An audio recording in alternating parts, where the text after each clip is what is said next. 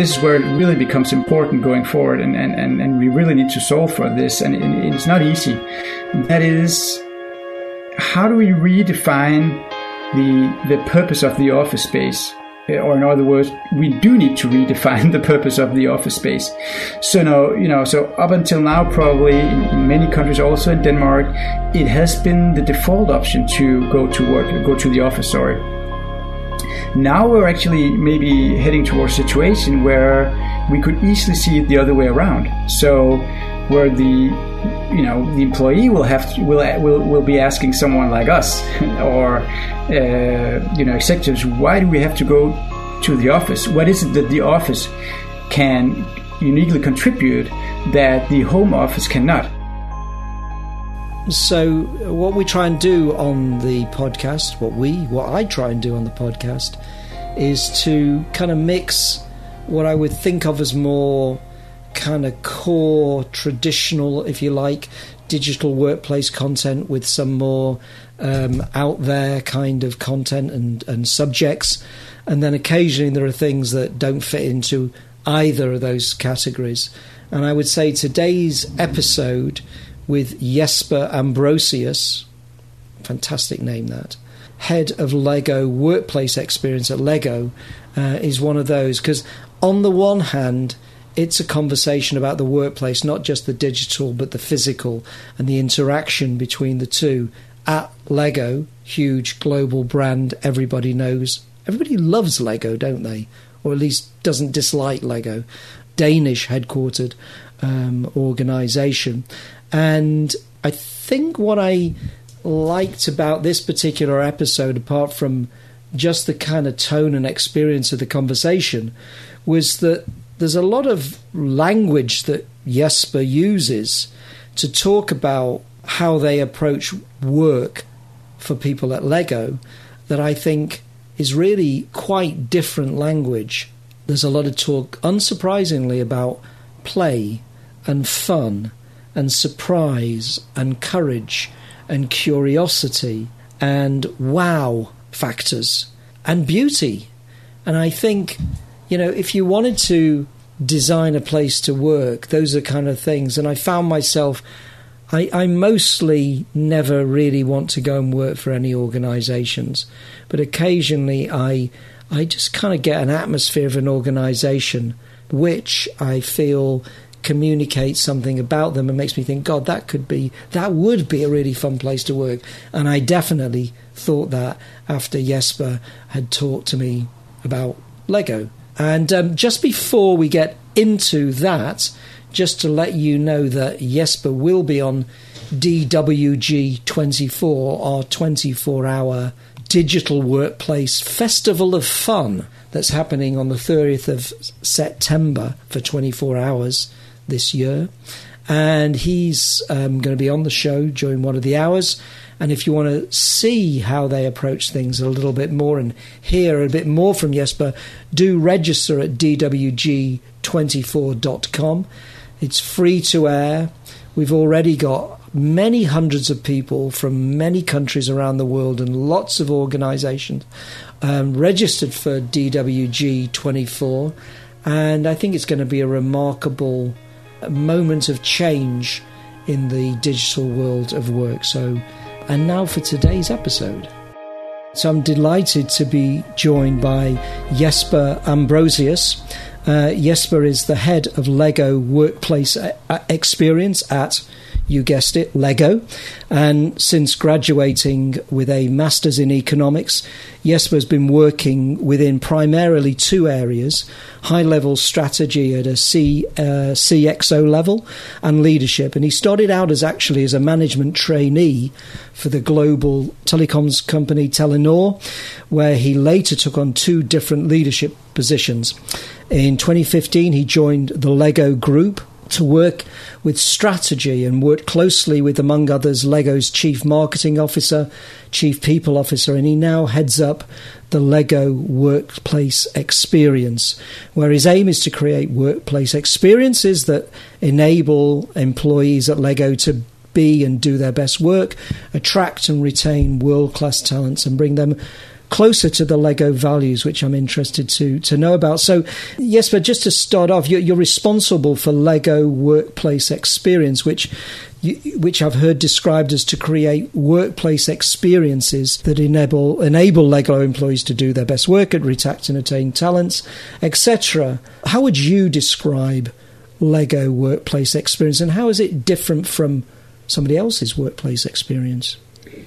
Thanks so much, Paul, and I'm happy to be here. Yeah, so that question probably takes quite a while to answer.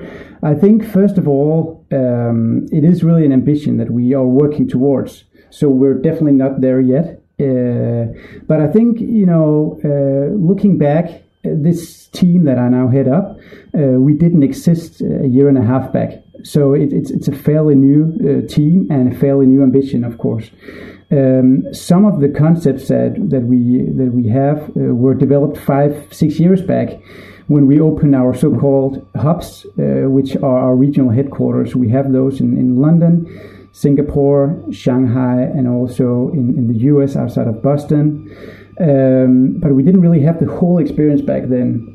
So back then we only had workplace designers, and then we had, actually, interestingly enough, an anthropologist who observed and interviewed employees to figure out what they wanted.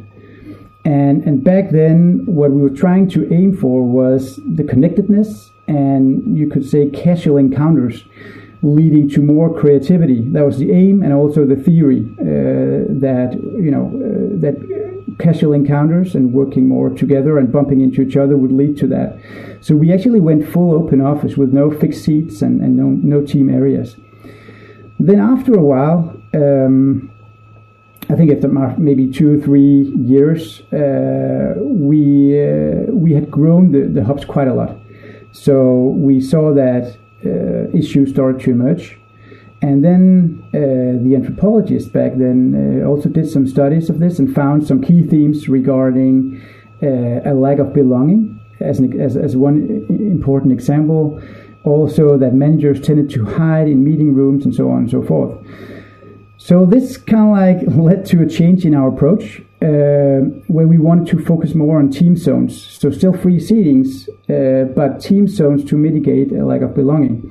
We would also design for different activities, whether to be in silent zones or more busy areas. But we found that whether you actually do go to one of these areas is not only dependent on the activity that you're doing, whether you want to focus or whether you want to, be in more social areas, but actually also in the mood that you have.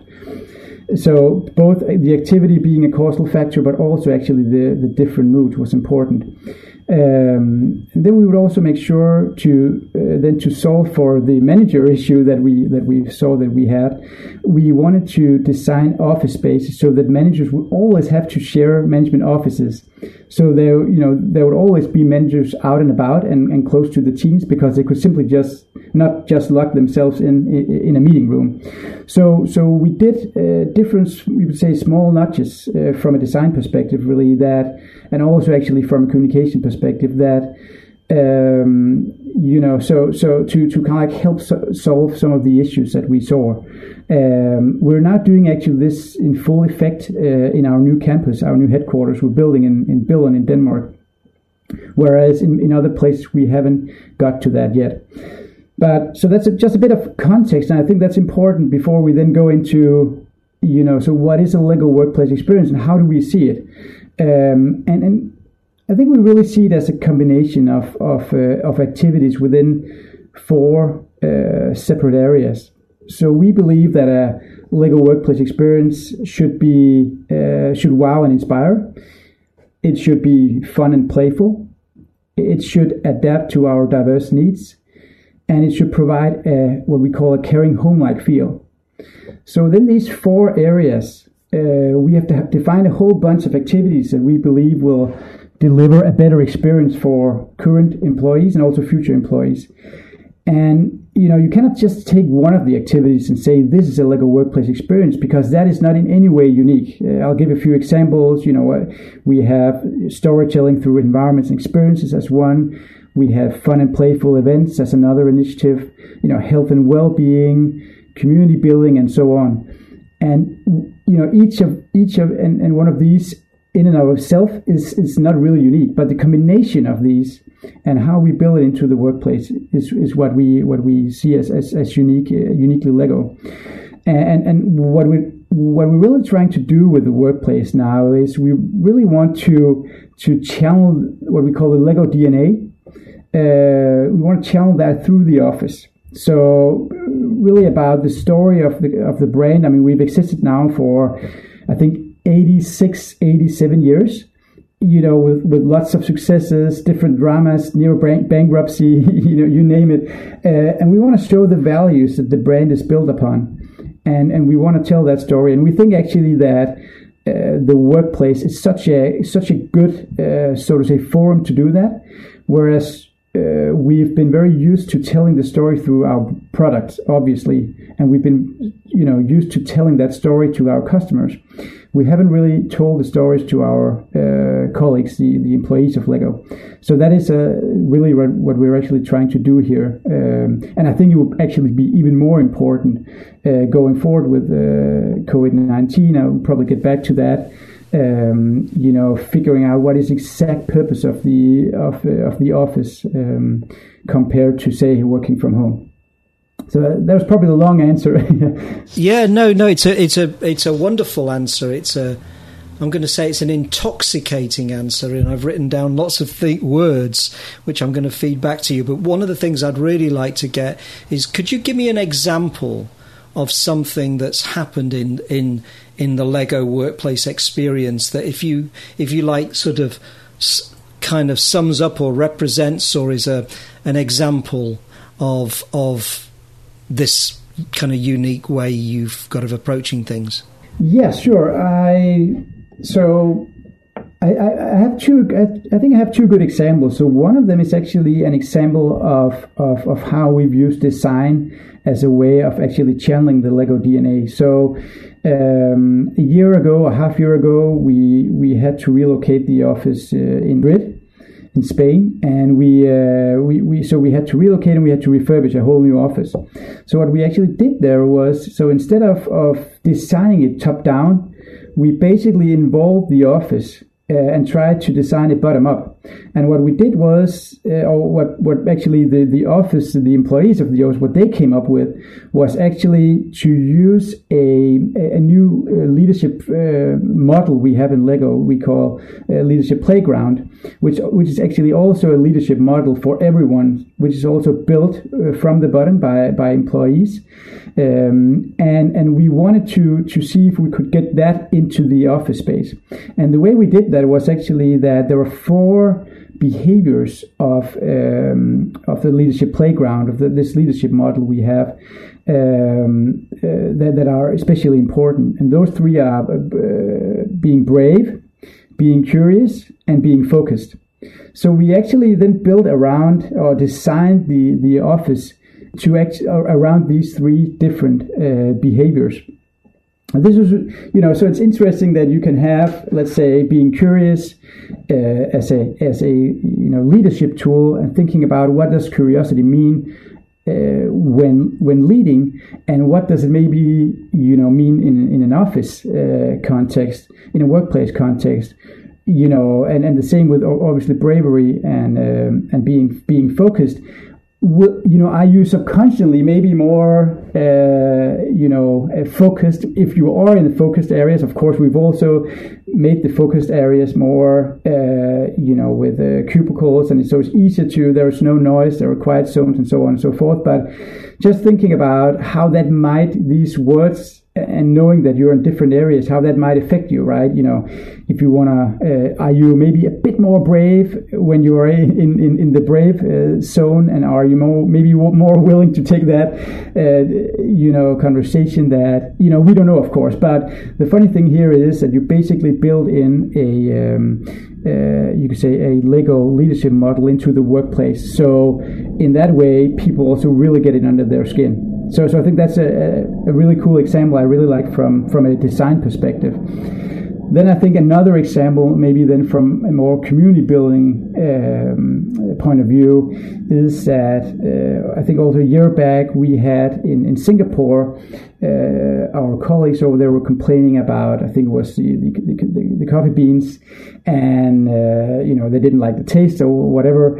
And then what we did was we invited people in. So we invited 5-6 different coffee bean vendors, and they came to the office. We invited people in for a coffee taste, and they got to choose then, what coffee to proceed with going forward. So they kind of like decided themselves, as as a mini democracy. They decided what to go forward with. So that's a good way also to kind of like include this small community, so to say, we have in the different offices around in the world, how to include them in, you could say, workplace decisions. So, it's a small example, but I think if you have many of these examples, it really builds up to something unique. And how would you say that this, and I'm going to say unique because I think it is a unique approach, how would you say this unique approach is benefiting Lego as an organization? Yeah, I think it's, in general, people are, very happy to come to the offices. Generally, for a lot of people, it's been tough being away. I think in general also, people around in the world are super proud working for Lego.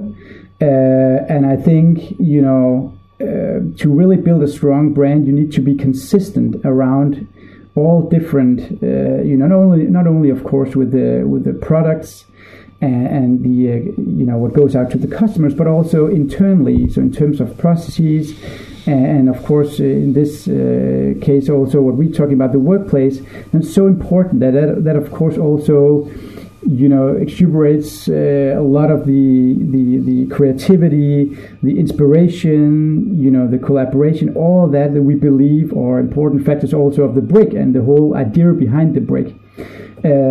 So I think it is really benefiting us also in recruiting, but also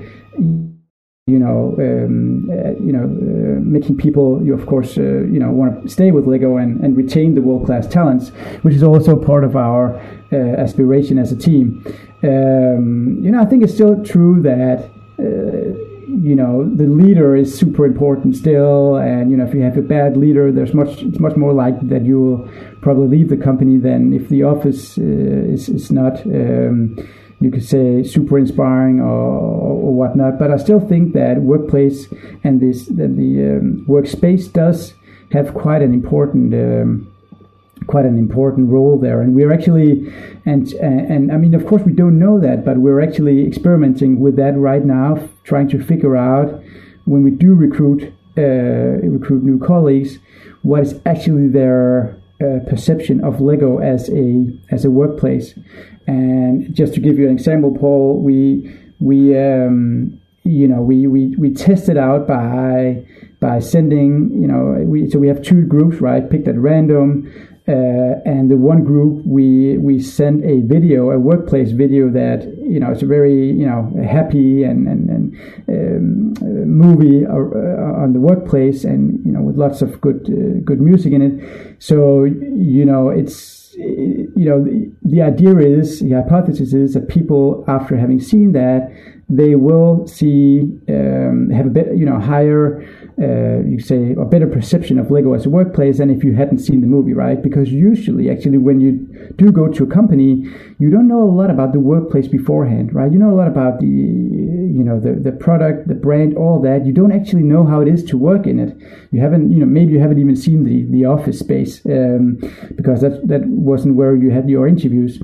So we're testing that, and we're also testing if there are some spillover effects to the Lego brand and to the Lego culture, to really figure out what role does the workplace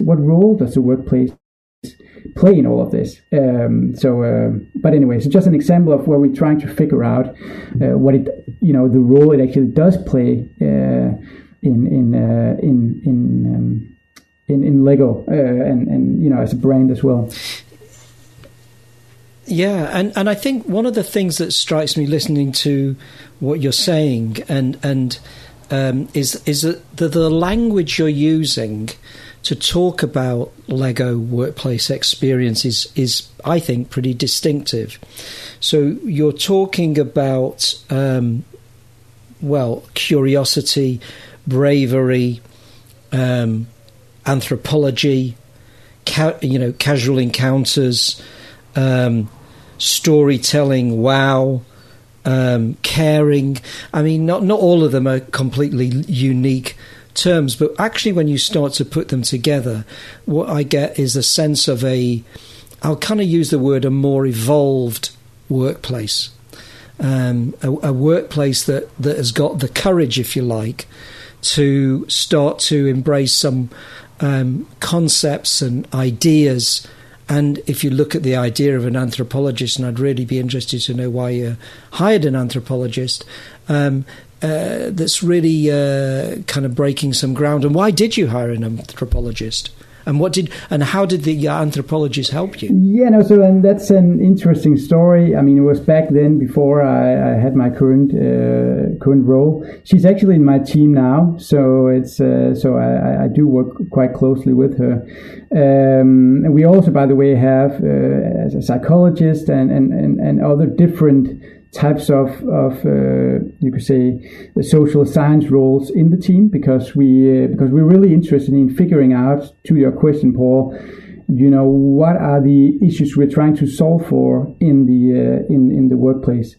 I'll come back to that, and I think the reason why we hired her back then was actually to kind of like take the next step up and figure out more purposefully what is it that we want to achieve as a workplace, and what are some of the things that we can really improve on. So it coincided with us building these 3 new hubs, the regional headquarters, first in London in 2013-14, then in Singapore, and then in Shanghai. So it's really about figuring out, how do we design these places, and what do we want to design for, and what is it that we're trying to so to say solve for with these offices. And so that was the reason why we did that. So we hired her in to help with that work, so to help the designers, and also to evaluate the success of our hubs.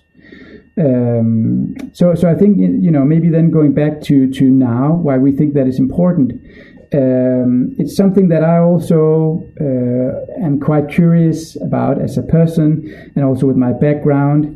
I don't come with a workplace background as such, so everything related to space and the workplace in general and workplace strategies, and it's I'm learning and I'm getting there, but I didn't have that when I got the role. But what I did have was an understanding of data and how you gather data and how you use it afterwards. So, and after a few months, I was and I went to different conferences and I heard interesting people speak. I also did question, whether we in the field of workplace, and especially workplace experience, do we know enough about our target group, in our case, of course, my colleagues in Lego. And the answer was, especially for Lego, but I would also guess that goes for a lot of other companies as well. We don't know that much about the employees. So we know so much about our customer, and we have all kinds of data, and we test a lot of things. But at least my conclusion was back then, and I can only speak, of course, for Lego, that we didn't have a lot of that data.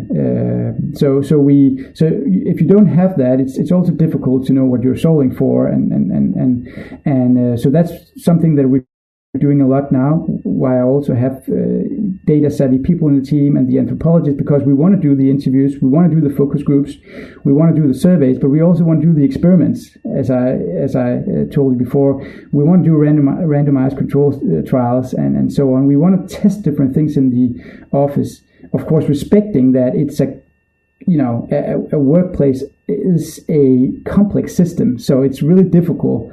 But we still want to get more data out than we have, and we want to, of course, try to react to that.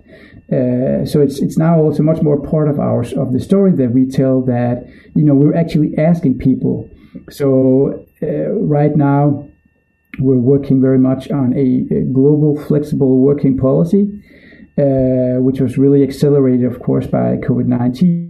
But it was something we had been looking at for a while, but hadn't really, done anything serious about it. And now, of course, every company is looking at this.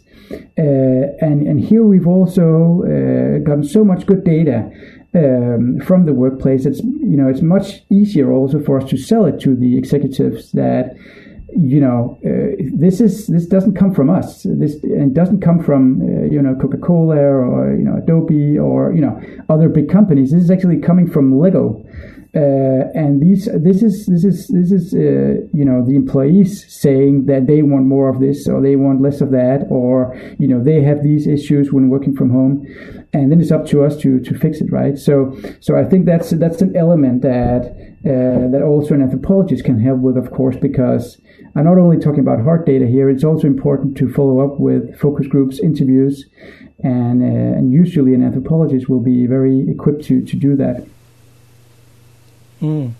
Anything surprised you in as you say, COVID-19 has accelerated changes in terms of flexibility and, if you like, designing your work around kind of what suits and works for people best and for teams. Anything that surprised you from the analysis that you've done of the Lego community? Yeah, there were a few surprises, or actually maybe more than a few, because it was a big survey. But I'll give you a few examples.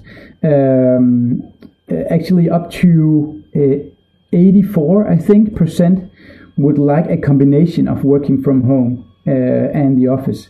So only 16% would prefer either to work from home or from the office. I think that's a big number, right? And it really speaks to the fact that, this is something that people are really interested in. I would say, interestingly enough, 1/3 say that work-life balance is a big positive surprise of working working more from home, but actually likewise, also 1/3 do write that work-life balance is the biggest challenge working from home. So that seems to be, and I think I guess the theory behind it is probably that for some it's difficult to, if your home is also work, it might be more difficult to plug off and maybe you cannot, you're all the time in front of your computer and everything. There are emails, there are messages on Teams and so on and so forth. And, for some it might be difficult to really plug off work. For some others, and I would assume that mostly that's for families with smaller kids. It's easier to help with the kids as well. And so for that group, it might so they improve the work-life balance. Yeah. And I was going to just ask: has Lego, have you decided to make any changes to your, if you like, digital and physical mix due to COVID and due to the research that you found, or any regional differences? Demographic differences? Yeah, no, that's a good question. I mean, we do see some differences actually, and I want to say that you could say cultural wise there is a big difference between let's say Denmark and the UK, right, compared to China and Shanghai. It's also, by the way, our colleagues in Shanghai that score the lowest, or actually our colleagues in China as a whole that score the lowest on their experience of working from home. And I think some of the differences we see can be attributed to culture. And I'll give you an example that I heard a few months back. So it was in Shanghai, and there was a leader that tried to get a hold of his or her employee, but couldn't, right? And this particular employee was working from home, and that was seen as an example of someone's not working, right? So someone doing something else than working because this person was not available. and they, and I'm categorizing a bit here, but in Shanghai it is more usual that they see a linear, so to say, correlation between you being in front of your screen working and then also you being productive, which is not how we see it in Denmark and for instance UK as well. So I think that's a big difference, and I think that's something we will have to solve for. And I think maybe another example or another thought that pops up when you do ask about the mix, I foresee that, and I think this is where it really becomes important going forward, and we really need to solve for this, and it's not easy. That is, how do we redefine the purpose of the office space? Or in other words, we do need to redefine the purpose of the office space. So so up until now, probably in many countries, also in Denmark, it has been the default option to go to the office. Now we're actually maybe heading towards a situation where we could easily see it the other way around. So where the employee will be asking someone like us or executives, why do we have to go to the office? What is it that the office can uniquely contribute that the home office cannot? And that's, and again, I think there we need some more data. We've actually looked into it already, but we probably need even more there to understand what is it that the home office do so well, and what is that you said Lego office does well, and are we then doubling down on that? Are we then trying to figure out to make that even stronger?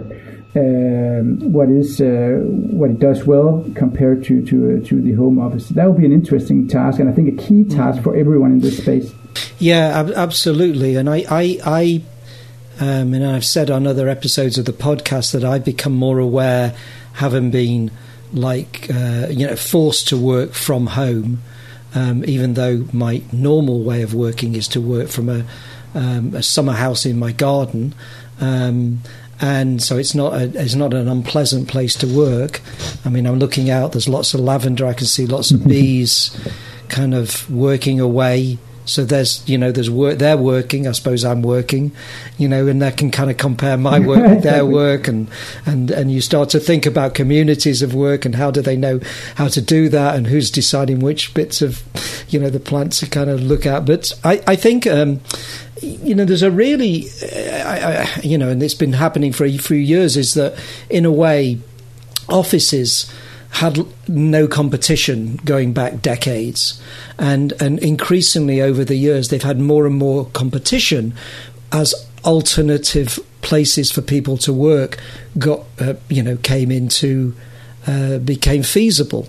And now I think it's a new question, and I've often thought it seemed ridiculous. I'd go into an office building in Paris or Boston or New York, and I would see people sitting at a desk, having no contact with their colleagues around them, working on a screen or screens, and then presumably then going home doing the same thing. And I don't think, in a way, that's a very poor use of the whole journey, the environmental impact, as we've discovered. And I think it does bring up a really interesting point. I mean, I think your 84% of people want a combination or choice, I think, is really borne out. It's not that everybody wants to work from home or everybody wants to work in the office. What people are asking for is a level of choice. And what I think people will miss is that ability to simply be in the physical company of other employees. So there's a level of social, human connection. And then there's a level of just kind of being creative or enjoying working on something together. And we're into areas of collaboration, community, and so on. And I think that really makes quite interesting approaches to kind of offices of the future. One thing I must ask you, though, is that, so I mean, Lego is, as a brand, as a company, I suppose everybody feels like they know Lego a little bit and know that it's unique. But how would you describe the Lego brand and sort of Lego's position in the world? I know that's a sort of demanding kind of question, but I feel like it's got a unique place in our world, and I can't quite articulate what that is. No, I think you're right, Paul. And I usually when I started in the company, I actually didn't even realize as a Dane, and of course knew that it was a big brand, but I had no idea how big it actually is. So I think you actually need to get into the machine room to fully understand the impact it has on so many kids around the world, but of course also adults, and quite a lot of adults have, because we've been around for so long, have fond memories of building building with Lego as kids, right? So that's also where I guess a lot of the positive association come from. It comes from the childhood where people will be building with Lego bricks. But so I think that's more from an emotional point of view. And then I think I think other elements could be that our mission of inspiring and developing the children of tomorrow. It's quite deep, and we do really believe in what we call learning through play, and that is maybe opposed to a lot of the standardized testing and the PISAs of this world and what have you, and where we believe that there are maybe other ways to achieve you could say good learning, and we believe that play is such an important aspect of that, and we really want to get that out to the whole world, basically, that play is so fundamental, and not only play with Lego but play in general. And then I think when it comes to Lego and when it comes to the brick, I think it's so unique because it's so simple, and yet it opens up a limitless options of building options, and I think only the imagination really sets the boundaries. And I think that's such a in essence, it's such a beautiful concept and beautiful ideas. I mean, the Lego bricks that are produced this year still fits with those produced 50 years ago, and that's really strong, I believe, as a product. So and then of course there are so many things that the product relates to, but I think also just the product is so simple and yet so uniquely limitless in how it can be used. And just on a kind of technology level, what's the kind of, just describe to me the digital workplace kind of services and tools that you use inside the organization? Yeah, I mean, I think that's actually an area where I would love us to be much more mature, so to say. I still think we do lack some digital workplace services in Lego. I would say we are getting much more ambitious here, luckily. And as an example, right now we're building a new guest experience, which also to a large extent will be digital, and that looks super promising. But I think actually what comes to mind where I think we are fairly good is maybe digital training. And for instance, also compliance courses that we do, because they're actually quite fun and they're playful. So when you do have to take one of these courses, and it takes half an hour, and it always pops up at a time where you're busy with something else. But when it's then fairly playful and fun to do, it's not that bad. And I think we're good at that. So I'll probably pick that one out, but I think it's an area where we have a lot to learn from, but also a lot of development to do as well.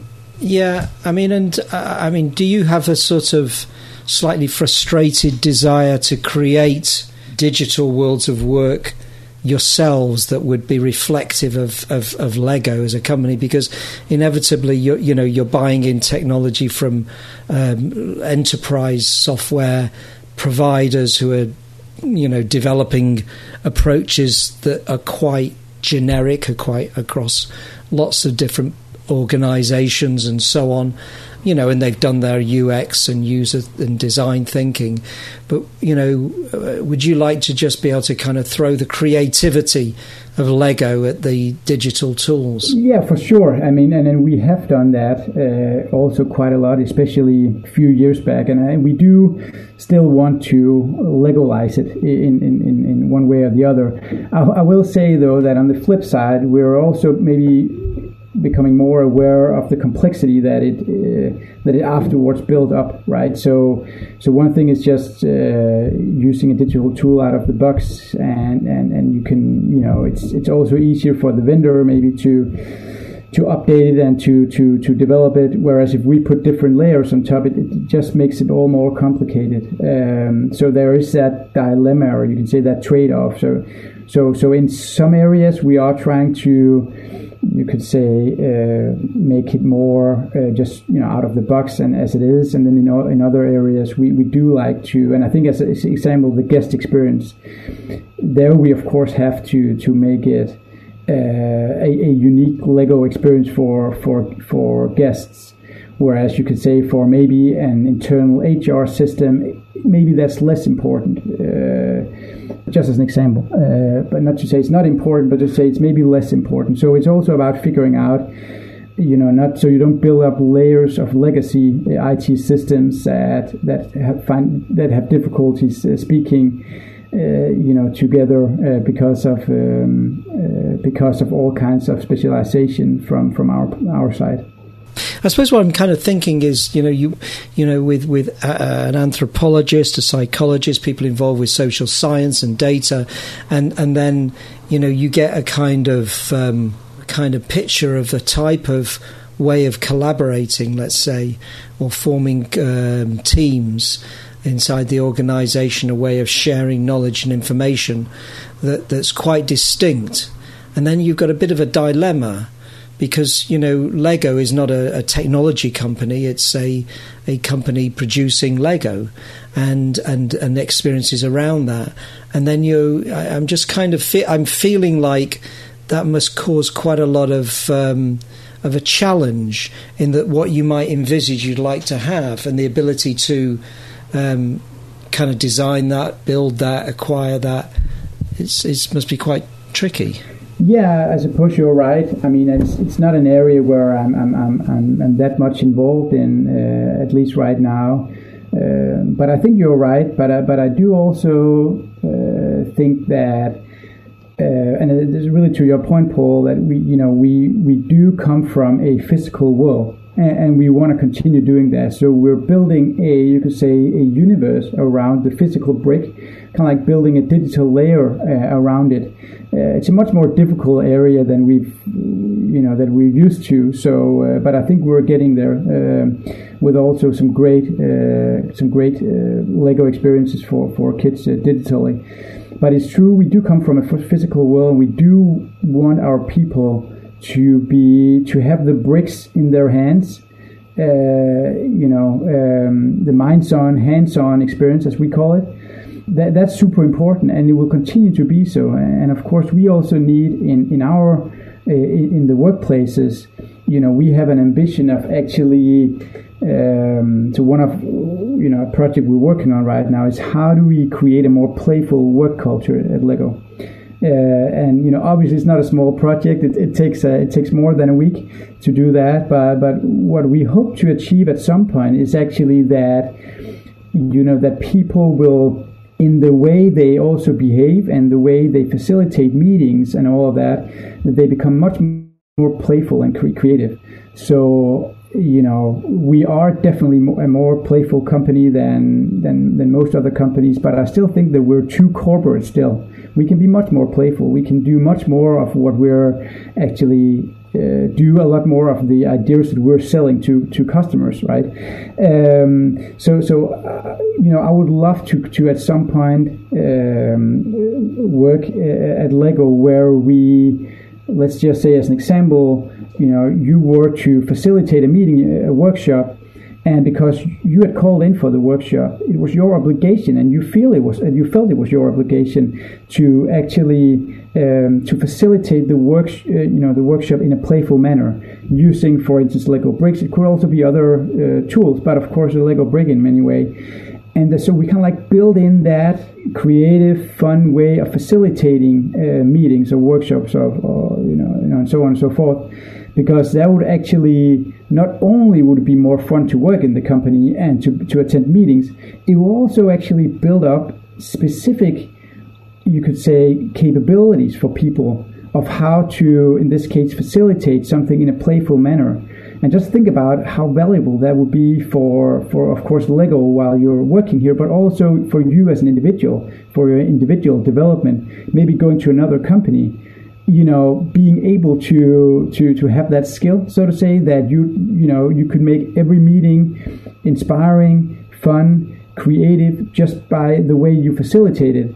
I think that, not a lot of companies would actually be able to do that. So that would be something that would be also difficult to copy, right? Because it takes a while, it takes years.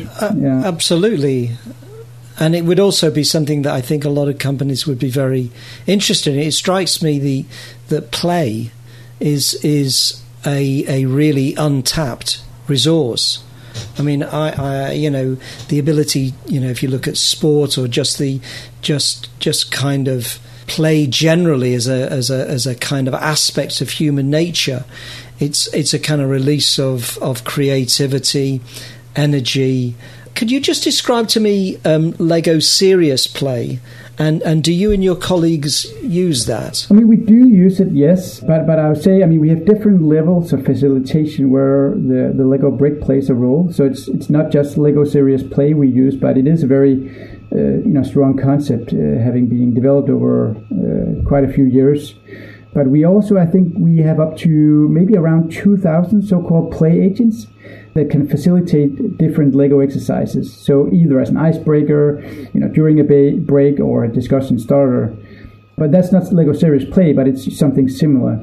And remember, we see play, going back to that poll, we see play as a way to learn, not only for kids, but also as adults, as you were also alluding to develop not only the cognitive skills, but also the social skills, the emotional skills, the creative skills, and actually also the physical skills.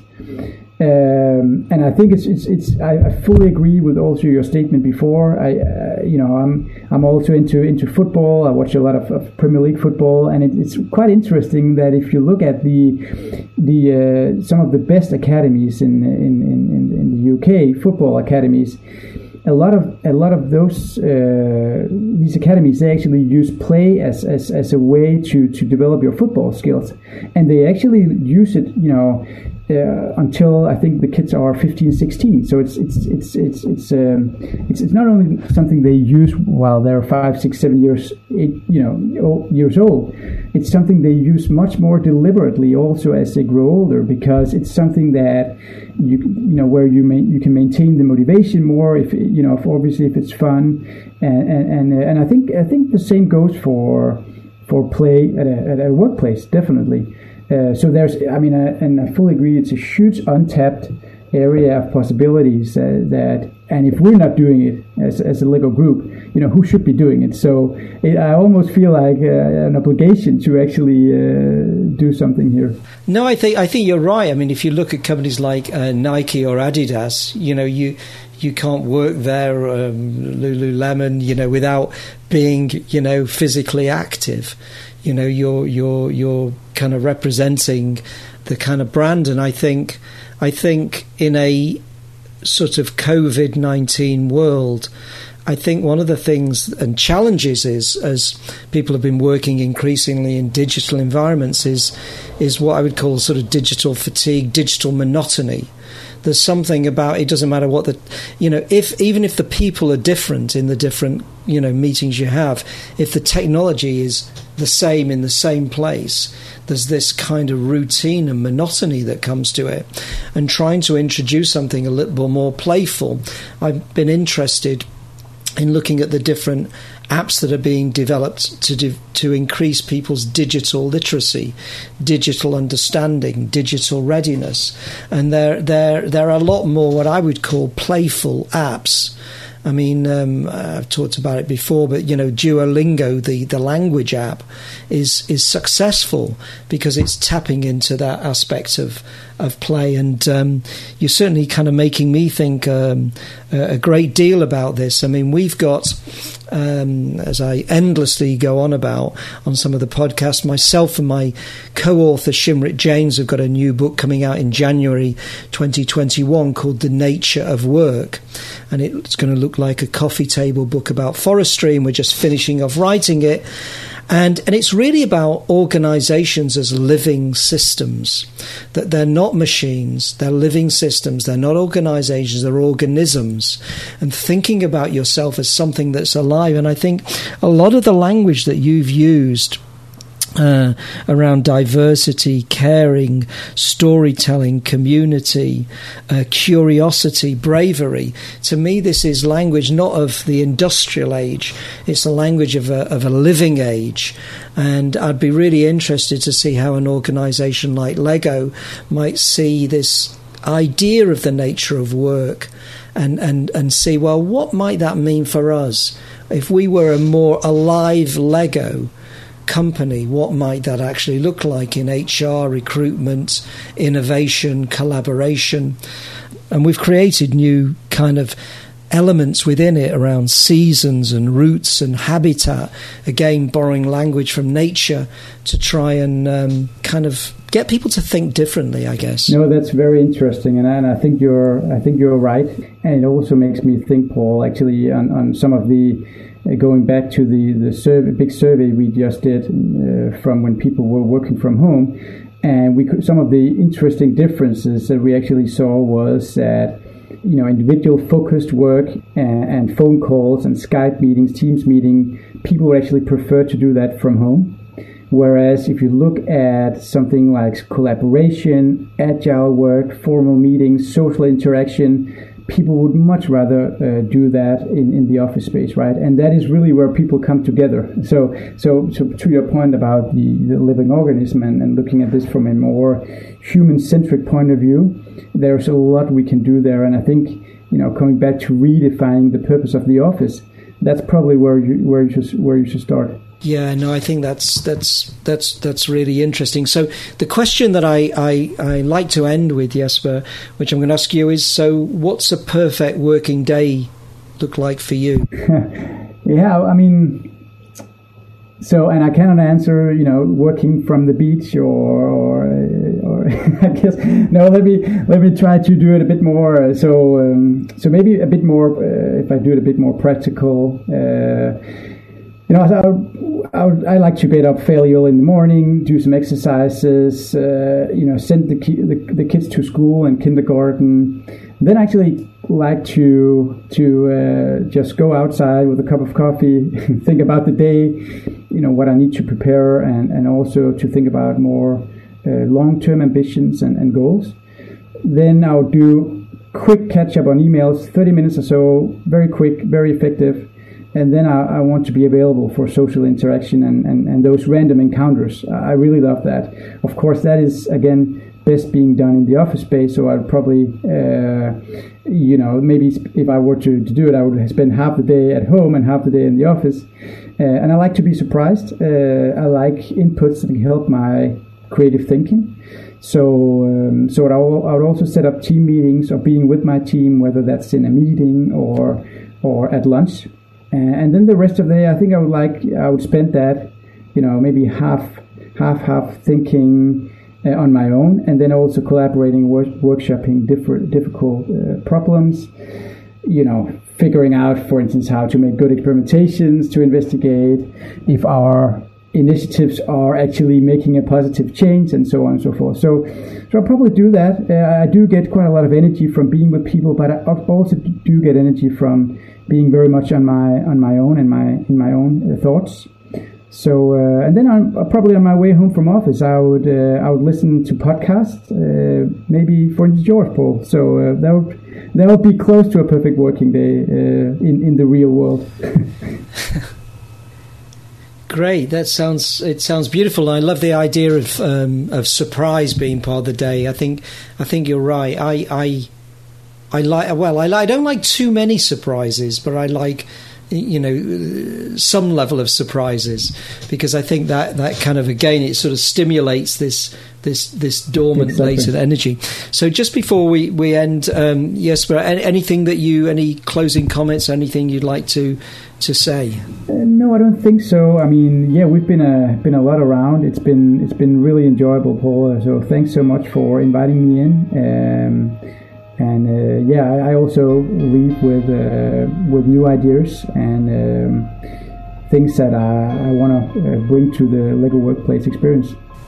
Fantastic, and me too. So thank you so much for your time, Jesper. It's been a pleasure to talk to you and get some of the atmosphere of LEGO and your life. Likewise, Paul. Digital Workplace Impact is brought to you by the Digital Workplace Group.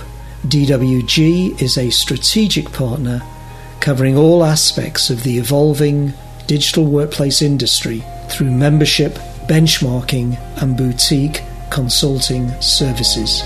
For more information, visit digitalworkplacegroup.com.